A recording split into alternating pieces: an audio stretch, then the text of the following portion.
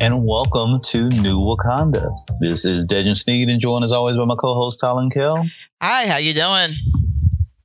We are alive, and thank y'all so very much for this brief but appreciated hiatus for us coming into a new year, a new opportunity, surviving the pandemic, and coming about in our creative lives to see where we are in Q1 2021. So again, thank you everybody so much. Hopefully this message finds everybody well. And yeah, so we are back at talking about our creative journey and the intersection of Black creativity and how we found our space and our place in our creative endeavors. So all that said, Talon, how are you? I'm making it. Things are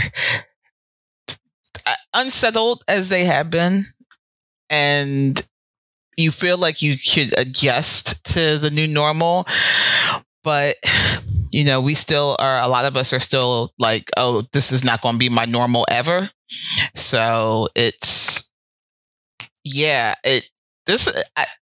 I'm struggling, but I've been struggling, but it's no worse than it's been for the past, 6 to 8 months. So, it's better than it was a year ago. I'll say that. Well, I can definitely echo that part. It's better than it was a year ago. And, because I honestly look back at it, I pretty much chronicled that last year was probably about one of the hardest years of my life, inside and outside of the pandemic. So it really took a toll on myself and my family. And I look at it it feels like on some efforts, you absolutely are happy that, you're in a new year, you survived and you made it. And sometimes I'm looking at 2021 like it's trying to outdo 2020 in a lot of different ways. So I'm at the same point I'm making it. I think that we have some great opportunities ahead, but I feel like if anything, and there's so many things we can talk about since the last time that we connected on this, that I think out of all of this, my understanding of really what humans and humanity is all about is just really being, I don't know. I mean, it's not the things I didn't think I knew, but it's seeing the highest of highs and the lowest of lows all at the same time. Just really makes me think about who I'm communicating with and what we're talking about. And do people understand things that are going on? And I mean, we could take the pandemic just as a simplest example. I wouldn't think like this, at this stage in life that we'd be arguing or turning down vaccines, right? Like, we got something that may help you not be in this historic pandemic, get COVID-19. And it's a whole dichotomy of people not taking it and why and all this other stuff. And that's not to say good or bad or indifferent, but it's just from where we were to where we are now. Like, we're all fretful. It's going to take years to have something. And now we got something. Nah, we good. We're just going to have All-Star Weekend and we'll be all right. And it's just, I'm kind of in questioning why am I doing what I'm doing, trying to make these comic books? Because it seems like it's very microscopic right now compared to a lot of other things. But in spite of all of that, I think I also look at the flip side that I'm absolutely thinking this might be the thing that this might be the last thing people see that I do. So I better get on the good foot and do it. What the heck does that mean? I mean, it means what it means, right? We could look at just in a simple sense, tomorrow's not promised. So these years of self-doubt and imposter syndrome and apprehension that I see are slowly but surely, taking away from the other side of that clock. That just means that I gotta start finishing stuff, that I can't leave things in the committee of my mind the way that I thought I could, or I'm just used to doing. And so that's it. I've got to start putting things out. So I look at it that way now, because we can obviously I want to talk about some other topics, but we just had a run of from a hip hop standpoint, right? Seeing all these people in their early 50s, 50s young, and they're just it's in a line, and it's not like it's it's just unexpected, sudden loss of life, particularly Black life, especially Black male life, right? And it seems like it's hitting home. It's just like, man, I'm not that far away from all that stuff. That's very adjacent to me, and to looking at their creative legacy as creatives, and you still haven't got that Sorghum and Spirit book out yet. I was like, okay, I've got to start doing something. Got to start evaluating how I do that. And that's not to put a pressure on me, but that's just that was just an honest realization. That was to put pressure on you. Don't bullshit yourself. That was to put pressure on you. Yeah, I mean that's the pressure that's there. So I think at least acknowledging that thought. But in that sense, 2021, for so many reasons, has just got a lot of those pressures built in. I mean, in that sense, we're still full on pandemic. It's not that there's been a global shift one way or the other, but from a creator standpoint, I think that's how I'm thinking, because I'm seeing these type of creators that I'm thinking like are not that far, but if not my peer group, absolutely people I emulate and appreciate, and they're checking out of here right and left. And so that's got me kind of thinking a certain way. I could see that. I could definitely see that. Yeah. And you're right. Like, I look at the age of these folks, and like they're within 5 to 7 years of me and dropping like flies. That's a horrible way to put it, but they are passing. And it is unexpected and shocking and scary. So absolutely. Mm-hmm. So that's just simply it. And I think it just further, at least on my end, it just further puts that point of disconnect from where I am creatively with other creators. Because again, we don't have a lot of those same, the word might be safeguards, the way maybe check-ins. It could be just, our ecosystem that in some senses, galvanizes and empowers. But now we're going on, yet another year where we're not physically in the same spaces. We're not, I think, even socially in the same places, right? So, it's new ideas and new spaces, and because we're all just at home and in front of our computers exponentially more, now that's normal. That's not we're just doing this to get by. I think like the way that we just communicated, especially over this past year, is just taking this fundamental shift. And that's the part where I'm trying to figure out, how do I talk to people again, even in a social setting, like where I'm starting to come out and trying to put myself in a sense of, this is how I should do. I should go to my office. I should go to the grocery store, and, with intent versus I'm just going to sneak in and sneak out in the dead of night. It's just, how do I function like this now? And so I think that's been my biggest thing outside of I've got to finish stuff.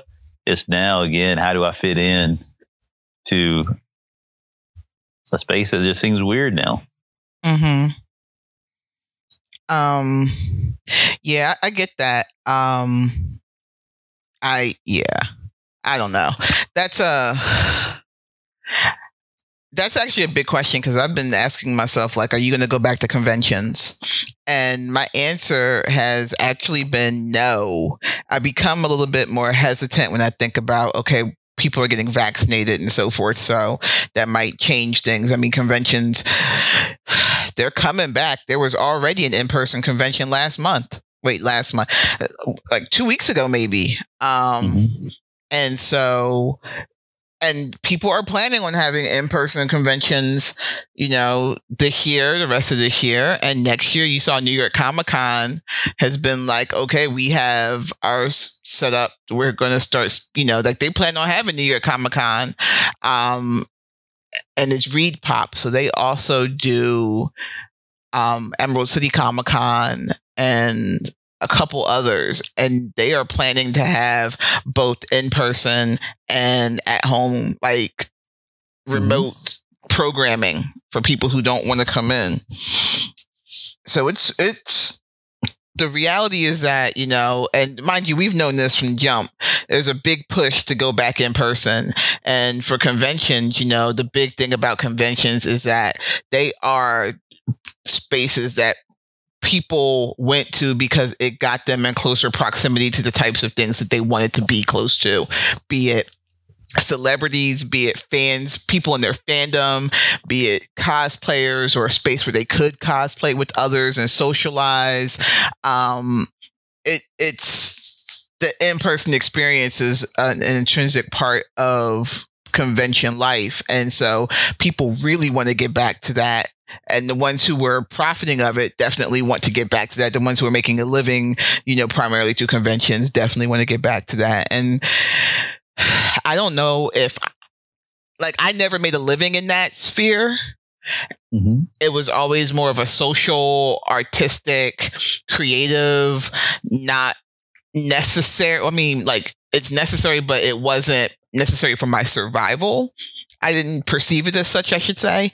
And so I don't know. I don't know if I'll be going back at all. And as far as how it's affecting my artistic endeavors, I mean, for me, I know how you said it's motivating you to get stuff done. For me, it's motivating me to take more pleasure in things and to stop focusing on the grind all the time, which I've had to stop doing anyway.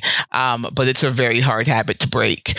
And I really just want to keep finding the joy in doing things and not feel like I'm on this hamster wheel of productivity. That seems to be the way that we are conditioned to think life has to be. So yeah,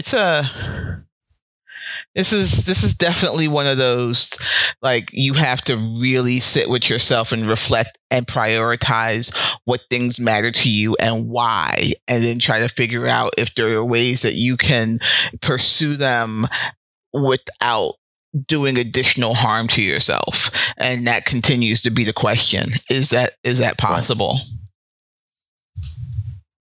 That's a good point. And again, I can't disagree with the notion of not even bothering with in-person things right now. I definitely get that reasoning and understanding, and honestly, from a safety and just our new normal standpoint, I see that would probably be the sagest of advice. Just, it's not worth it. But to your point, it's still a space and a place, and it's just happening. I think it's whether or not it's attrition or apathy of why people, it's just in the sum, want to be in that space. And I'm not going to act like I don't want to be in that space. It's just, I think it kind of goes to this earlier part, what kind of world is this? But it's, to me, I understand why people want to have it, because I think it's just this. It's the human condition. We, for the most part, are social creatures, right? We want to be around folks and be around each other, especially for things that we can vibe in and really see ourselves in there. I think we've all indulged in a bit of escapism through media, through technology, and through just it's a sense of isolation, right? So I think it's just something that, we're in a historic space where we haven't had that in contemporary times, where we've had to be like this. And to your point, it's the big industry says, we need our oil, right? We got to keep moving. And that's not a clarion call for us to just jump between the gears. But at the same time, like you said, I think you'd said that maybe it might not be like your point of viability, but I think we both know for a lot of folks that it is. And, it's a method of economics. Like if somebody's going to go at that show and people are going to bring money and they're going to spend it, then you may need to be there. And it's the same thing that, I think of like art is essential work, right? We have to have art and able to survive. Like we wouldn't have made it through this pandemic if it wasn't for art, media, and things that, help us, in all those points of entertain, inform, express all the things that art, media, and the creative class, bring to society. But I can't say I could eschew these folks for doing that, because just personally, I know so many artists that are like, without these conventions, I can't make it. And no matter how digital we get, art is I think it's an experience, best experienced in person for most folks. So I know that Repop and these other spaces are businesses, but to me, I feel like it's not an essential service, but it serves an essential purpose. And whether or not that's worth you going to a con, braving a con, however that is, I see it both ways. For the same way that even before the pandemic, really kind of hit its peak, of people thinking, well, I still got to go to work. Right. I don't have that system. Now that speaks to a larger social thing. I think, larger social complex and workforce and, how we all do. But I get it. I think is what I'm at the end saying. I get it. We're going to need conventions again, whether that's the digital thing, which we can definitely speak to, or if it's the in person. I mean, and again, I get that.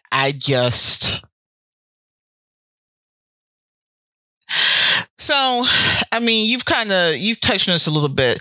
Convention spaces on like they're we have such huge social problems that are part of the convention space. Like all of the problems with exploitation and all of that stuff is all part of it. All of the stuff with overwork and who gets what access and all of that. All of that is part of that space also. And so, I'm like you, I'm not knocking people who are like, I have to do it. I have to go out there. If I don't go out there, I don't make money. I mean, it has been not eye-opening to me. Like all the stuff, the social issues and stuff that are part of our society, that are also part of convention spaces, were not a surprise for me. Like I was never in denial about how those spaces operate and who suffers in those spaces and how they suffer. The thing about it was that at the time, that was the best we had. And now we have nothing, right? So we have nothing, and that nothing provides an opportunity to possibly do something different. And, what we see is people being like, no, we're going to go back to the same. And then this is also not necessarily a criticism. It's just an observation. How I feel about that, I know I'm coming from a space where, as I've already said, I don't make my living in that area. So I'm privileged. If I don't want to go back, I don't have to go back. It's not going to harm me. It's not going to hurt my family if I don't. I can come up with different options. And I can't speak for other people. I don't know what their options are. I don't know if they have other options that they can possibly do. But it is a little troubling to see, okay, we're really going to try to keep doing the exact same thing that we've been doing that was, not quite working, but was the best that we had. I don't have an answer to that either. So me even talking about it is probably like, what, shut up. Like, what am I doing? You're good. If I can't solve this problem, why am I even bringing up the problem? But yeah, I don't know. I can really only speak for me. There are ways that if I'm really interested in trying to move product or whatever, that I'm willing to explore and try that, as opposed to going back into those spaces. Those spaces have always kind of felt a little bit unsafe for me. There were things about it that, bothered me. And I'm with COVID and learning about the general filthiness of the American public, I'm kind of glad not to be, out there and having to figure out how to combat that all the time. So I don't know, but I'm not like you. I'm not knocking people who have to be in there, because that's a tough decision to have to make. I count myself lucky that I don't have to, and I'm probably not going to. I feel like I can socialize in other ways. I think that's the other thing that came out of COVID. It's like when I was constantly yo-yo dieting and doing Weight Watchers, when I came off of it, I was making decisions about what foods I was going to eat again, like what things were going to stay off the table and what things were going to come back. And I feel like that with my relationships during this pandemic. Like, there were a lot of relationships that just kind of, like, all of the in-person relationships I had to just go away. And now I'm kind of deciding which ones I want to bring back. And it will definitely not be all of them. So, yeah.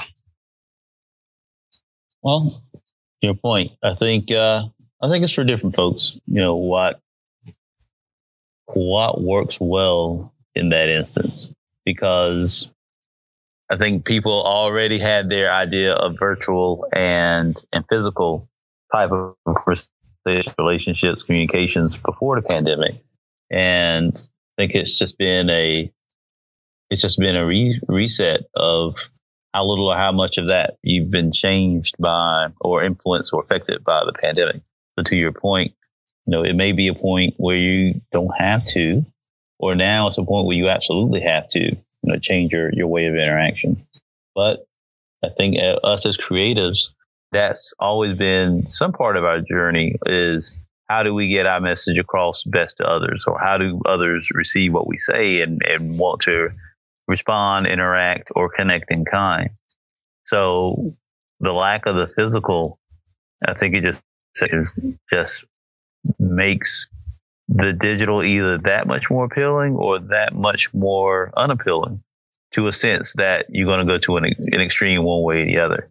And I think that's what we're seeing. Again, the point that people are like, bring it on. I'll get my shot, or maybe not get my shot, and I'll go wherever you say. Or vice versa, of I'm not leaving this house for the next couple of years, right? It's just till everything is said and done. So we still have to, at least as artists, kind of work in that sense. Now, I've been kind of to fully involve the conversation there. I've been working with a local theater here in Atlanta that's basically trying to hedge their bets on both sides. And I feel like they represent a lot of how I've been about how things may go from probably this summer onward. So the theater is building a full production or traditional theater, and where they have plays and in-person events. Of course, completely shut down and done in by COVID. But their goal is to create a open space theater that's basically like a tent that has free flowing, it has flowing air, has all of the COVID protocols you could think of, small tables spaced out, but they need to perform theater. Otherwise, these actors and actresses don't get a chance not only to progress, but just to survive. So it's just the idea of they couldn't do anything else. So they had to think of this as a sense of how can we get our art out there? And then on the contrast, they brought me in as a consultant to work on a digital solution of how do we connect with patrons who don't want to come to our show, but want to see our show. And so now it's this idea of how do the arts in that sense, those in-person arts, how do they adjust right now? How do they make it until whatever is the next phase? So I've been privy on my side to see a pretty prominent group of folks that, again, in normal circumstances, get a chance to kind of write and manifest their own destiny, now have to make that type of choice. And not only make that type of choice, but understand that they're asking other folks to make that choice with them, right? Because if you're putting on a show or a concert or something now, it's not just, hey, I'm willing to do it. It's like, I've got to convince you to be willing to do it too. And so, you're asked, it's that community contract of, hey, we both agree we need this to happen. So whatever happens, happens. Hopefully it's, as with all this stuff, right, is that it goes as expected. But just like every other place, there's laws in place. Like if you show up, it's on you. We don't know and we can't determine how this is going to go out. But I think it's a good picture of how folks understand safety and necessity, right? And with art being the necessity. Obviously there's an economical underpinning that would be part of it, but it's that chicken or the egg, right? We are where we are, and been now kind of working in trying to understand how best to interact with folks in the virtual space has been a masterclass in humanity, right? Like trying to get people to use something different that's not as haptic, not as tactile, that's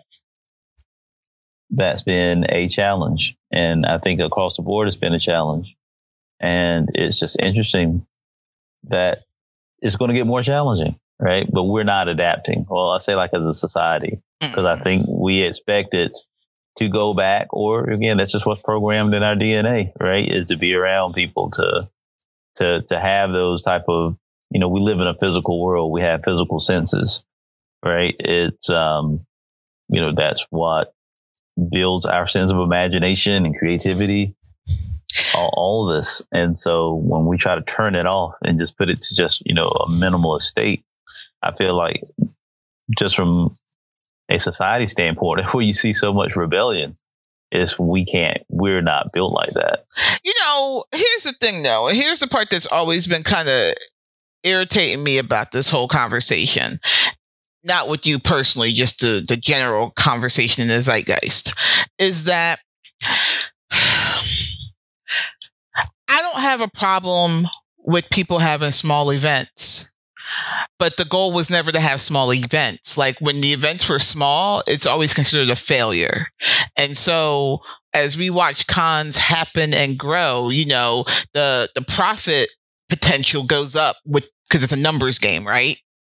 The ability to make money goes up the more people you have coming through that space. But we're now in a situation where having a large number of people come through the space is actually the health hazard, where more is not better. And so that directly affects conventions and how they operate. And we've seen it. Like one of the issues that people have had with Dragon Con for years is that the space that they're using and how they're using it cannot accommodate the number of people who want to be there and who are going, and they never cap it. So it ends up being this overcrowded, very unpleasant experience as they try to manage the crowds without ever doing anything to reduce the size of the crowds. And so with this pandemic, and where crowds are actually the one thing that will create your super spreader event, it's like, and I know they're saying that they're trying to be responsible about it, but being responsible about it is really going against how they've been trying to operate for years. The closest that, I mean, I'll give New York Comic Con and ReedPop this, because New York Comic Con, you know, and San Diego is doing the same thing. You got your ticket by lottery. Like you couldn't, there was definitely a cap on how many people could get into that space. But they've had to reduce it, and they have to keep reducing it to accommodate this. And so, like, how does that translate into people's business plans when the business plans are really rooted in, you know, having as many people as possible? So, like, there's just too many things that have to happen to make this seem even remotely like responsible to me. For me. And again, I don't have to worry about that. But, you know, if I were operating as a vendor, there would be that part of me that's just like, okay, how are you going to assess this if, you know, the goal is to get in front of people and we know it's going to be a very limited number of people? Like, how is this going to be worth my while anymore? Because that's the other question you have to start asking. And there are some people who are just like, no matter what, as long as they're in front of people, that's great. And there are other people who are like, yeah, you know, I got to really think about, you know, the cost of traveling and, you know, getting there and then realizing only this many people are going to come in and see my stuff. Is this worth it? I don't know. I mean, again, it comes back to everybody has to answer that question individually, because, you know, whatever things that would happen, you know, systemically it's not going to help you. Like that's right. That's a done deal. Give that shit up. Yeah, it's not going to change, right? It is what it is there in that sense. Like, our government was dead up like survival of the fittest, every man for himself, work it out. And that has been the steady, you know, feedback we've gotten as a society, as a you know, a population, that if you need to take care of yourself and you need to do whatever you think is best, but what we're going to mandate are going to be things that are going to actually help what we consider to be the economy, because that is the most important thing in all of this, in our opinion. And so that's been a hard thing for me to, I mean, I've known it's the truth, but it's hard to stare it in the face like that. Absolutely. So, but I think it's the type of staring contest we're just going to keep having, right? Because we, as a society, a government, you know, all of us, in some, as a society, are going to keep having that conversation until one extreme or the other happens. And I feel like as creatives, we're stuck in the middle, right? You know, we're needed to, you know, more than ever, the valuation of what we do is at an all-time high. But economically, the disparagement of where we are is at an all-time low. And it's just not meeting in the middle.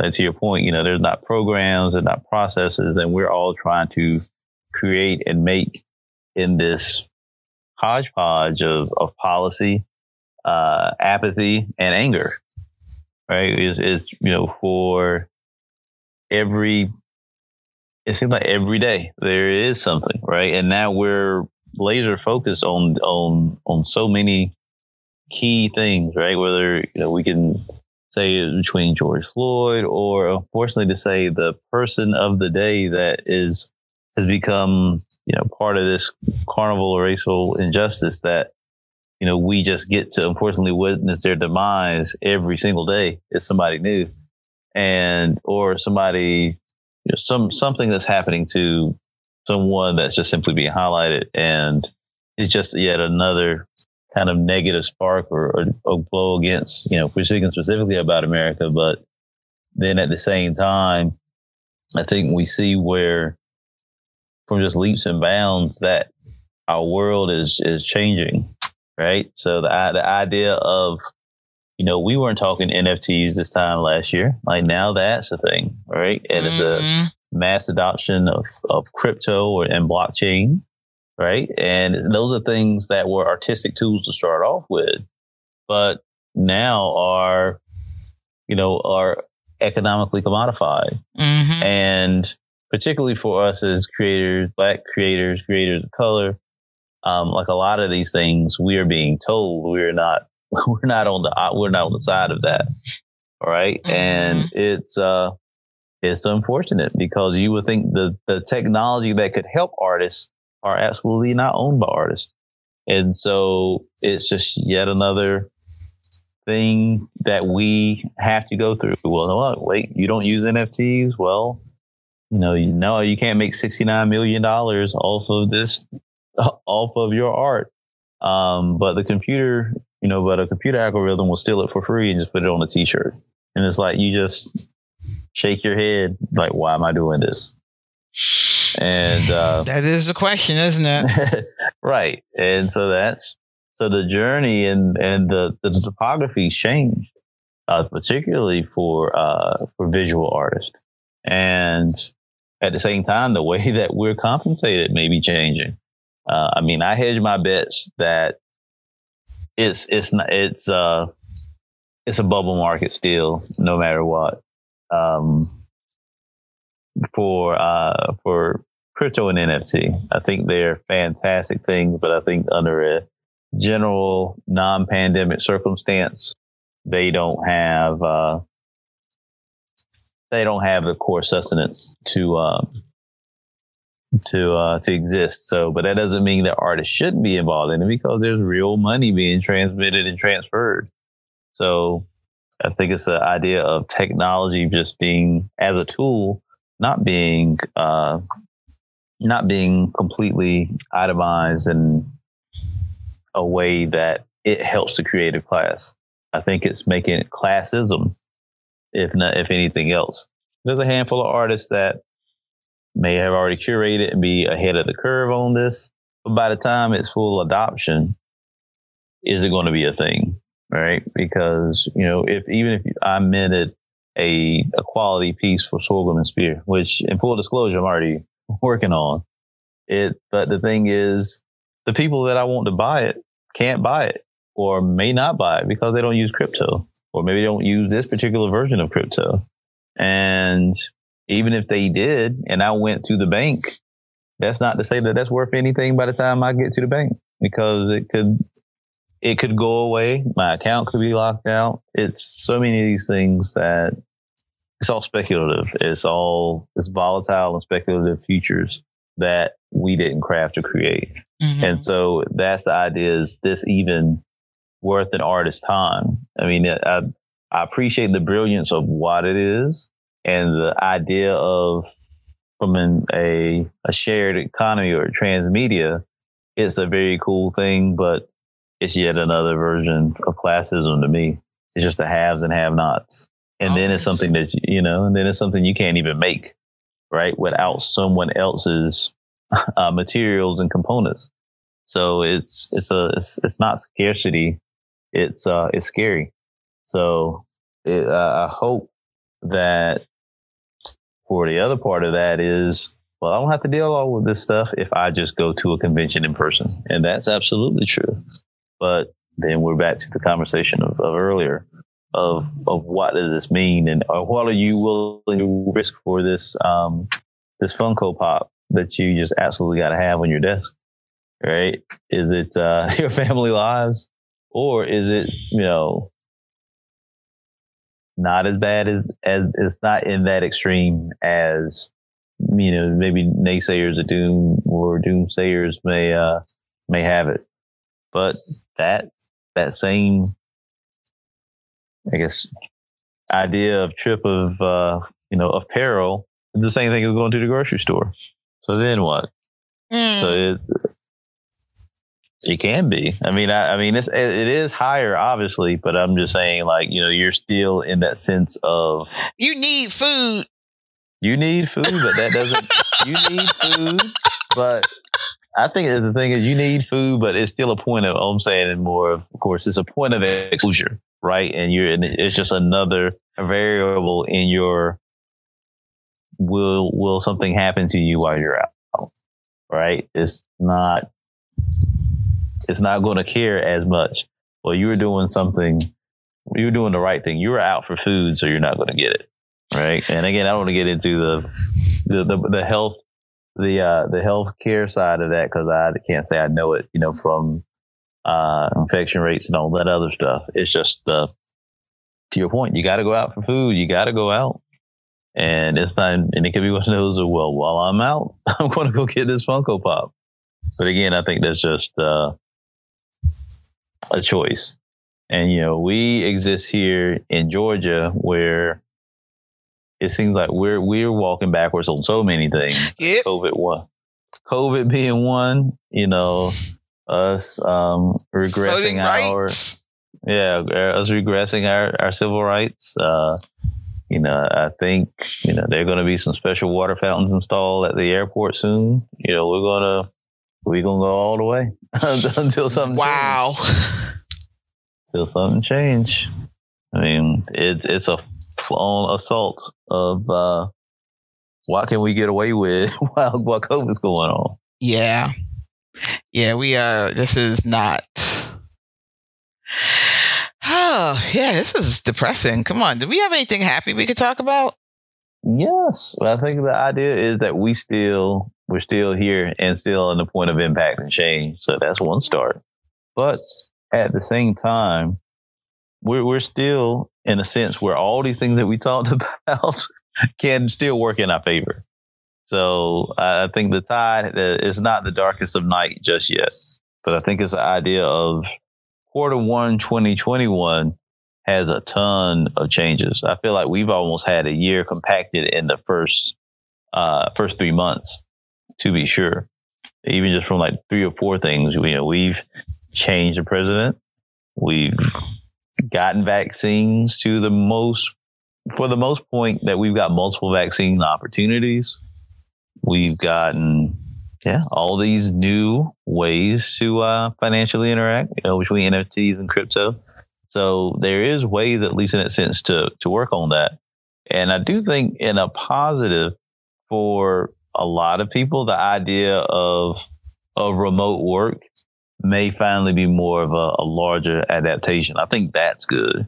I think it can be good for families, but at the same time, we still have to make some changes of what we think is a work week, right? That's always been my thing. Like 40 hours of a work week has always been too much for me, not because, I don't want to work, but it's more of most countries don't work that much. That's just an American thing. But I always feel like being able to be economically viable, no matter your zip code, I think that helps, keep you as an option for mobility. So I think that's always good. So on top of that, we are still working on projects. We are still creating ourselves. So, and we know people that are creating, right? We've seen some successes. If we kind of point to, I think coming into the new year, I'm thinking of like Roy Okupe and him getting a well-deserved publishing opportunity with Dark Horse Comics. That one comes to mind. I think of Tim Fielder and his well-received book, Infinitum. Cherie Renee Thomas, just keeping her ascension up with her editorial work, as well as I think there's just a lot of people that are seeing some wins. Mm-hmm. So I think in that sense, in a positive way, whether it's a recognition of quality talent or we're at peak white guilt, that there's a lot of Black people that are being moved along in their careers in a way that not necessarily seems to be what's the way to say it? It feels authentic. It feels like, hey, these people are people being recognized for quality work. Oh, that was it's not mediocre. It's not mediocrity. They're not rewarding mediocrity. They're actually taking the time to recognize good stuff. Yes. So I think that, or closer to that. That's what you were getting at. Okay. Because we do see that. I mean, I think that shit that just won at the Oscars, I cannot remember the name of it. It was a Netflix thing. It was like a short where literally the short was this guy is trying to get home, and no matter what way he chooses, he gets killed by a cop. And so it's like Groundhog Day. And it came out on Netflix like a month ago, and it was already an Oscar contender, and everybody was just like, what the hell? What? It's almost like y'all read the memo and be like, we're going to do the opposite of what everybody said. And so, and it won. It won. And so, like, when you see something like that and it's like, okay, this is straight up pandering in a weird way, but it's not pandering to Black people. It's pandering to what, how white people see Black stories and where Black stories are supposed to fit into the general narrative of America. And it's always trauma. Like, it's a little frustrating to keep seeing that and for it to be so damn predictable. But yeah, it is good to see artists who are, we just continue to watch their come up grow and grow in the ways they want them to, which is, spectacular. All right. Agreed. And that's why I feel like it's been some positive changes. And I think out of all of this, there has been at least the conversation, which is part of any type of progress, that I think there is a fair amount that has been authentic. Obviously, some's contrite, some of it's publicity, and some of it is, I'm here so I don't get fined. Mm-hmm. It's just that, it's compliance. That's the word I'm looking for. It is compliance. But I think it just goes to show that, like all things, and I don't think it necessarily took the pandemic or some other points for it to truly have to happen. But I think there is some parts of the conversation overall that seem to be on the winning side. I think there's some stuff of this that we'll keep. And I think part of it is this complete outcry for social justice. And I feel another part of it is the daily footage of injustice just keeps coming on. And as soon as someone says, well, we don't have that problem comes on 3 or 5 different channels. Yeah. And so whether or not we're talking about, racial equality, equality across gender, or across orientations, that we see that there's still a lot of work to do. Not like a little bit of work to do, like a lot of work to do. So to that point, I think the acknowledgement of bare minimums has also been a thing that I think in a good way we've started doing. Of, when we're talking about allyship of creators, particularly creators of color, Black and BIPOC plus creators, just saying, hey, I support you. That's not enough. Or just, hey, I'm here for the photo op. Thank y'all. Like, it's just like, we don't applaud the way that I think it used to just be an autopilot, just an auto thing. Hey, somebody, someone else outside of our group showed up. We will cherish you forever. Now, I think it's a thing of that's what you're supposed to do, right? It's just we don't accept bare minimums with ovations anymore. So I feel like things like that work well. But again, I think it's because there are some real good conversations being had and some good things are happening out of it. So I think we definitely have the momentum. It's just the change that I think we're seeing being sustainable and just, I feel like sustainable and authentic, because, I don't prescribe as much to the Democrat versus Republican, because it's all it's 2 arms on the same monster. Yeah, exactly. It's 2 tentacles on the same monster. So for me, it's got to be that when the monster hits you with the other hand, is all that's going to just fall apart. Mm-hmm. And we are here in Georgia specifically, right? Like there was no savior. Particularly, there was no white male savior, right? that election was narrow. It wasn't It wasn't landslide. I mean, I personally got in the streets, and then we had a runoff. And then we had a runoff for the runoff, and then it's just like it was to the hour. And they're still emailing me like we might lose this like in 2 years. It's about to be gone. Like it's not even been 90 days, and it's already fret that all this is about to go away. And so, like, for our Out of Georgia State listeners, we appreciate every one of you. It's just like a war zone here in that sense. You're shell shocked, at least for me. Particularly as I try to be active in those type of engagements. It's like we just did all this, and yeah, we painted Georgia blue and those other parts, but it's like just like that. It's already about to go away, and so as a creator, it's just when is there going to be the solid ground to rebuild, right? So we kind of trying to build our creative and economic and social houses on this shifting sand that's on fire.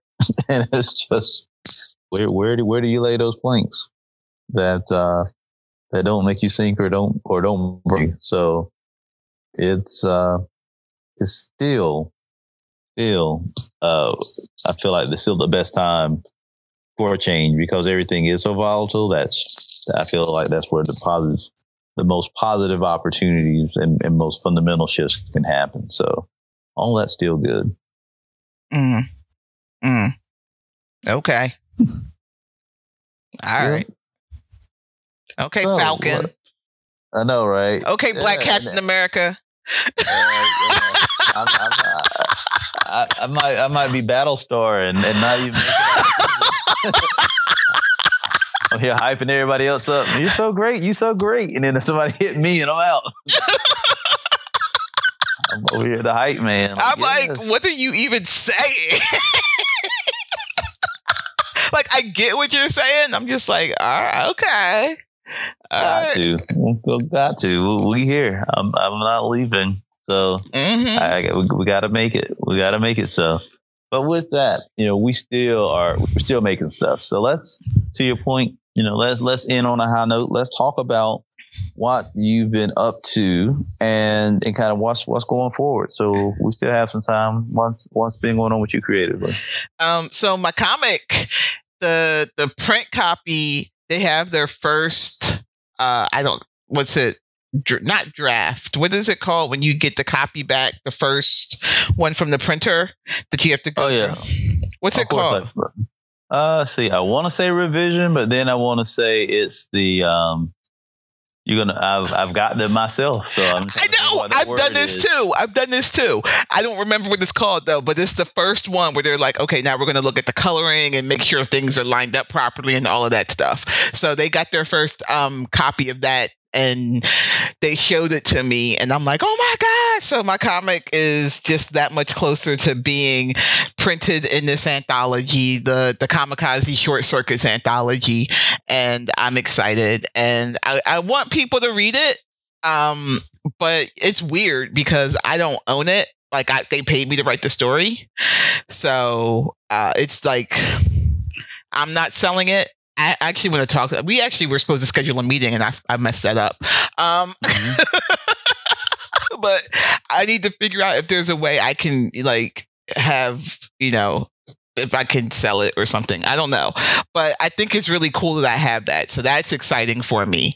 And I participated now, virtual conventions are a thing. I'm starting to present at virtual conventions, which is interesting. I've had mixed feelings about it.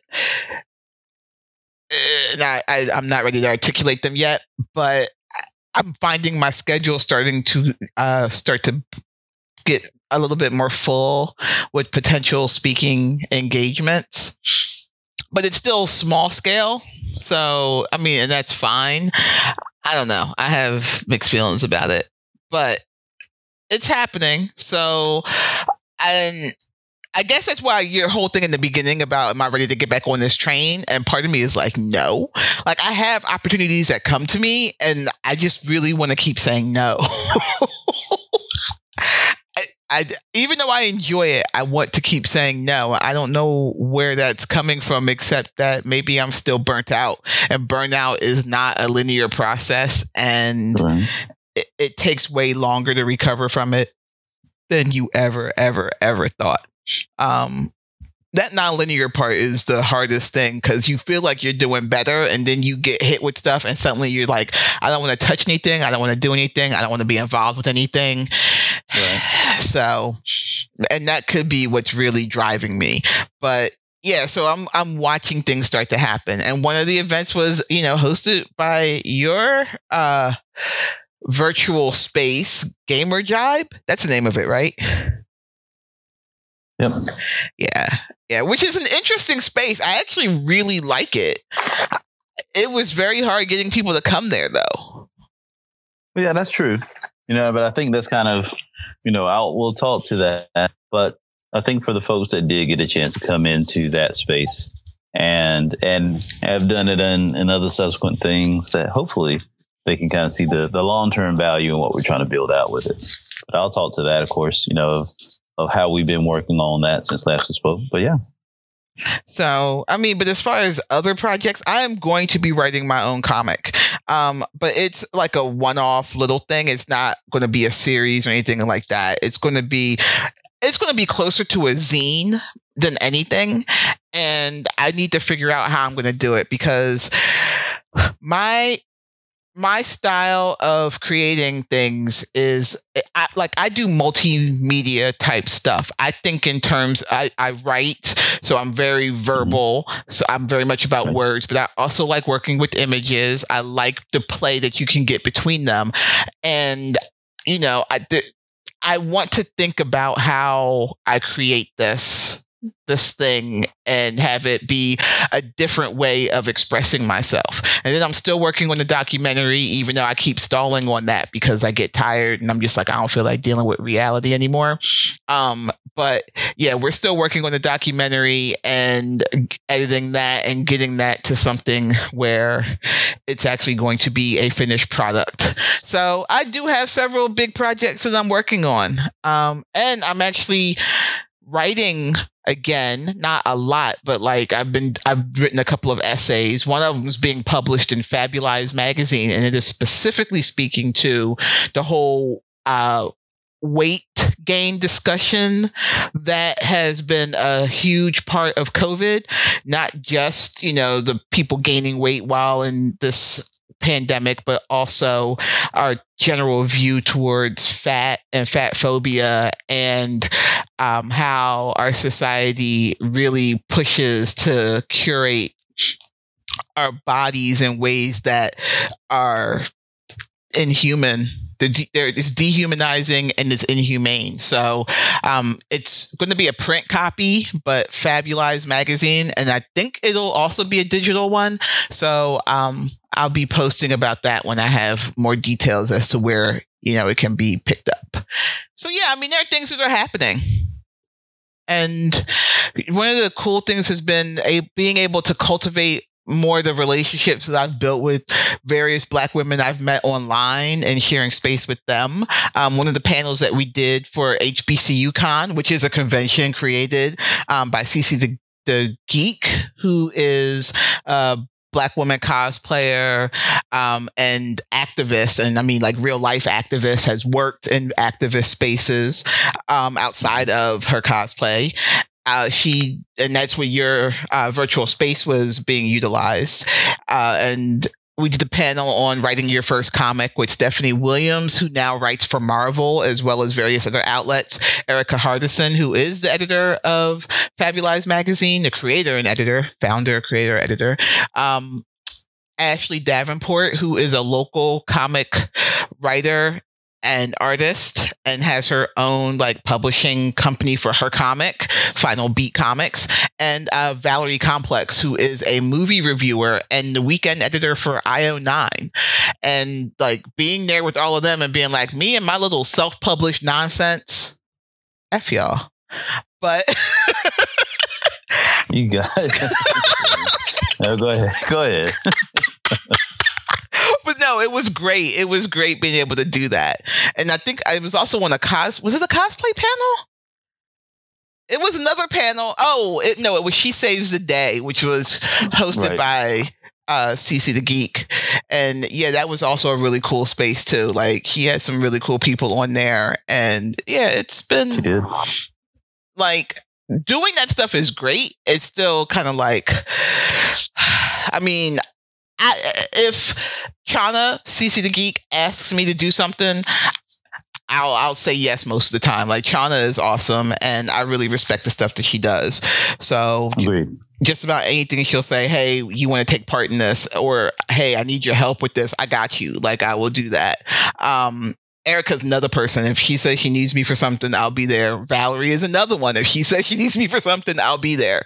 And these are people who I met online and have cultivated relationships that went into real space. And I think I've only hung out with Erica once, and I've hung out with Valerie twice, and I've hung out with Chana twice in real life.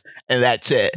But we have these very strong online relationships where we will collaborate on things all the time, and that's pretty awesome. So the short answer is no. All great folks, and to that point, did get a chance, of course, to collaborate and enjoy a lot of the panels of work, of that team. So right on with that, and see, you've got a nice laundry list of stuff that you've been up to. So trying to think for me, like. How do you follow that? With all the cool stuff you're doing, you're like, I've created this virtual space, and I'm working with this company doing that. I'm working with this theater company about making an online space, as well as, helping them. Like, whatever, man. You got a whole list of stuff too. Why are you even playing that game with me? Because none of it gets finished. I do stuff, but it doesn't get completed. I think that's what it is. You hosted the event. And you're hosting other events in your virtual space, right? Yeah. So that gets done. Yeah, that's true. Let's see. So take it from the top. I want to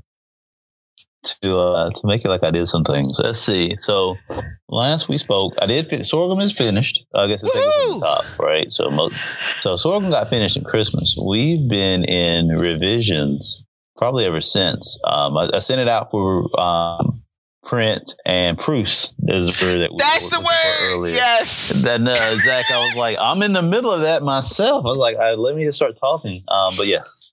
So we were just waiting for we've been just getting back proofs, getting it printed out of China. Got a pretty fair size order because we upgraded everything to hardcover. So we took on a little extra cost and some extra time to just be appreciative to the backers.